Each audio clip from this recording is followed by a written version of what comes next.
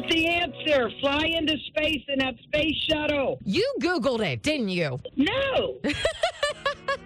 You came Is on. that the right answer? You came very confident with that answer. Oh, no. I actually just got the vehicle. I'm on my Bluetooth. I never called in. I couldn't find the number. I was like, you know what? I'm just going to try it.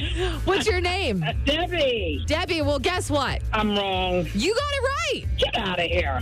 Fine, I will get out of here. I'm going to space right now. Oh, my gosh. You know why? Because I just saw that it was like $1 million to do it or something. Oh, well, you know what? We are not providing those today. We're just giving you the honor of you getting Don't Google It. Oh, all right. Well, I don't Google anything. So. All right, Debbie, where are you from? Was that really the right answer? I swear to you, that's the right answer. Wow. I'm surprised. I just took a guess. I am from Robinson, and I work at the casino down in Pittsburgh. Woo!